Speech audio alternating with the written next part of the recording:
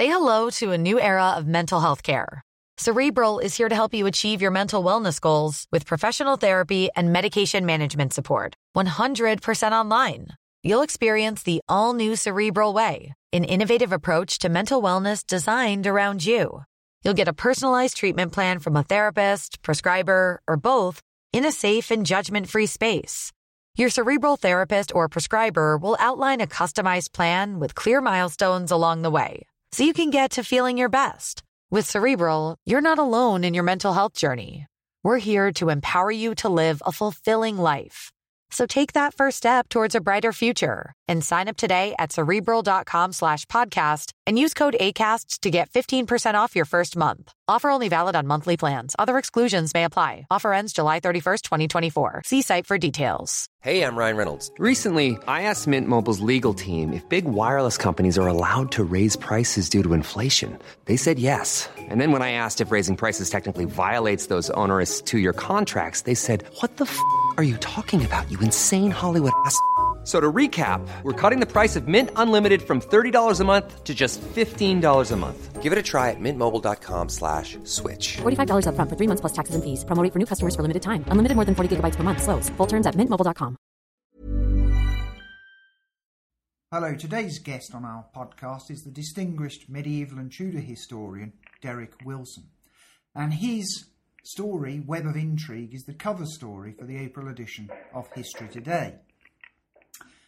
It looks at the troubled and rather peripatetic exile of Henry Tudor, long before he seized the crown at Bosworth in 1485 from Richard III. Derek, hello, welcome. Hello there. This exile is absolutely crucial to our understanding of Henry Tudor. And I yet, would have thought so, yes. And yet he was an extraordinarily unlikely king in many ways because his claim was tenuous, to say the least. Absolutely right, yep.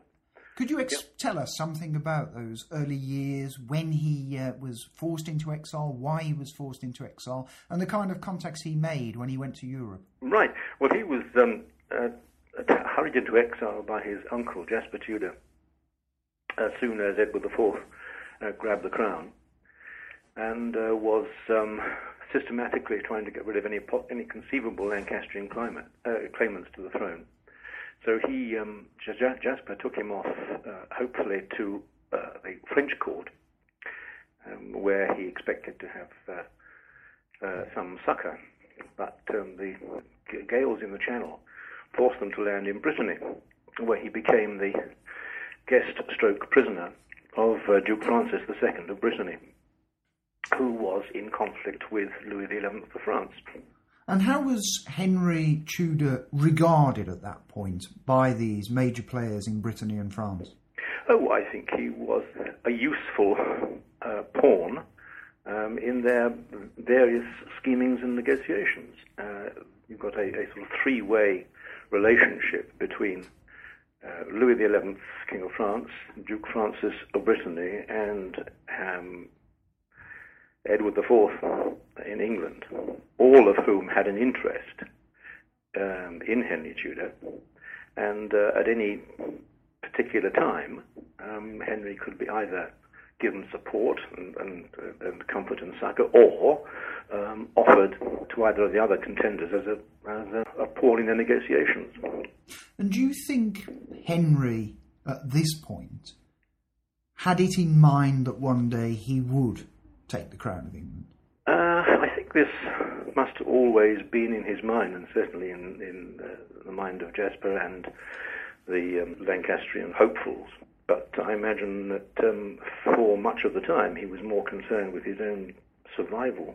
And how much threat was he under through this period? What were the great dangerous moments that Henry had to face? Well, there came a point where Duke Francis decided that it was in his interest to cozy up to Edward IV, and offered to send him back to England, send Henry back to England, and this he did, or tried to do. The party conveying him got as far as the coast, but then Henry managed to give them the slip, and went back to Nantes to Duke Francis's headquarters, and the Duke, full of contrition, welcomed him back again. So that was all right.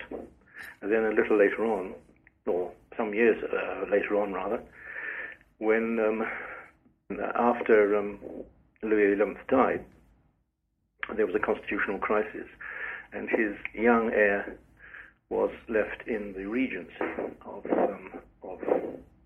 Anne de Beaujeu, and in this situation, the possibility again cropped up of using Henry to help in the situation. So he was sent. He was again offered up as a sacrifice, but at this time escaped to the court, to the French court, and received the support of the regency there. Now you say, Derek, that this period of exile, this long period of exile, exactly how long was it, by the way? 14 years. That this was the breeding ground of what would become Tudor political and administrative reform once he took the crown in 1485. Can you explain what you mean by that? Well, I think that Henry had ample opportunity to see how politics actually worked on the ground, and particularly to study the behaviour of Louis XI, who was a remarkable king, who really did re-establish royal power in France and brought most of the nobles to heel. And he did so not by fighting expensive wars, but by various means, particularly using money. He was known as Louis the Prudent, and he could, how shall I put this? He was very adept at bribing people not to make trouble, and in using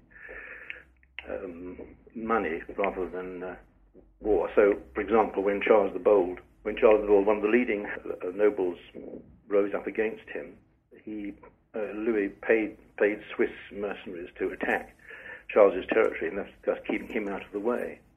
And so the revolt came to nothing. Also, Louis looked for support, not to the nobles, but to the mercantile and legal classes.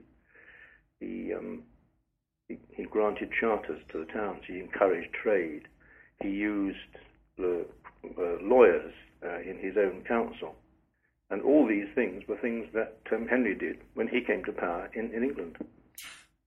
This very unstable and peripatetic period of exile must have made Henry a very paranoid figure, I think. How does that manifest itself when he gets back to England? Yes, I think you're right there. He knew what he had here. He knew that various forces were acting against him, that the Yorkists were not just going to roll over and lie down.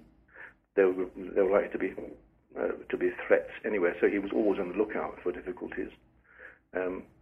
He adopted one of the traits of Louis of sending his agents into the various parts of the realm to look into, for example, family archives or local archives to see what relationships the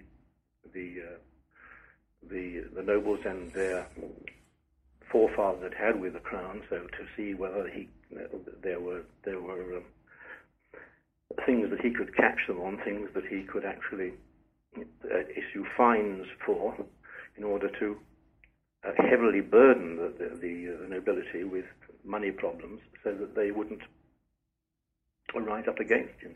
Do you think we underrate him as a king? We've had a great deal of publicity of late, obviously, of Richard III, the person whose crown he took, who gets all the publicity. And of course he had those great famous descendants, his son Henry VIII, of course, and Elizabeth I, among the most famous of all English monarchs. Do you think we underrate Henry? I'm sure we do. And why do you think that is? I think partly because of the larger-than-life figure that Henry VIII was, and the fact that Henry VIII deliberately pushed the record of his father into the background. You'll be familiar, I'm sure, with the famous Westminster cartoon showing Henry VIII and his wife and his father and his mother all gathered round a plinth with a Latin inscription on. If you look at that picture, there is Henry VIII looking massive, and in fact all our pictures of Henry VIII has really stemmed from this pose.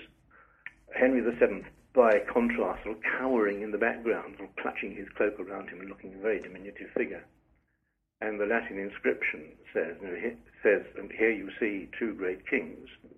The question is, who is the greater? And he talks about, Henry VII was successful in battle and so on, but it was really Henry VIII who was most important because he brought the church under control and so on and so forth.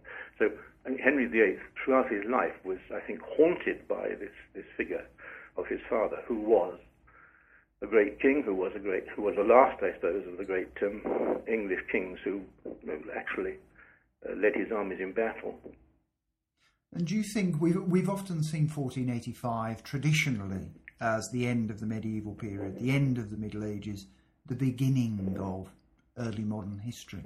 Do you think within Henry we see a combination of those two things that look back to the Middle Ages and yet define something that's modern? Is that fair? Was 1485 really a watershed? Well, I suppose that's the old undergraduate question, I suppose. Yes. Well, always in history we have, don't we, sort of turning points and continuity. And 1485 was a turning point, but it also was continuity. And I think you do have to look back into the preceding conflict between York and Lancaster and the ultimate triumph, an unlikely triumph, really, of Henry VII, to evaluate. Some historians have said that this is a turning point because Henry and Louis and the King of Spain were the three great figures who now emerged as the new monarchy, the powerful leaders of centralized states. Now, one can say this was because of the personality of these particular rulers, or you can say that, well, times were changing, feudalism was wearing thin, wearing out, and a centralized government would have come in anyway. But it's a matter of debate. But certainly Henry was a remarkable man, and much of his achievement comes from his tutelage in Brittany and France in those strange 14 years. And it was very much that personality that was imposed on England, I think, and you do get very much the sense of that when one studies Henry's reign. But yes. But I think the key is, I very much agree with you, Derek, that the key is in that tutelage, it is in that exile. Yes. And our readers, History Today's readers, can follow that web of intrigue in the April edition. So thank you, Derek. Thank you very much for that. Okay. Get ahead of postage rate increases this year with Stamps.com. It's like your own personal post office. Sign up with promo code PROGRAM for a 4-week trial plus free postage and a free digital scale. No long-term commitments or contracts. That's Stamps.com, code PROGRAM.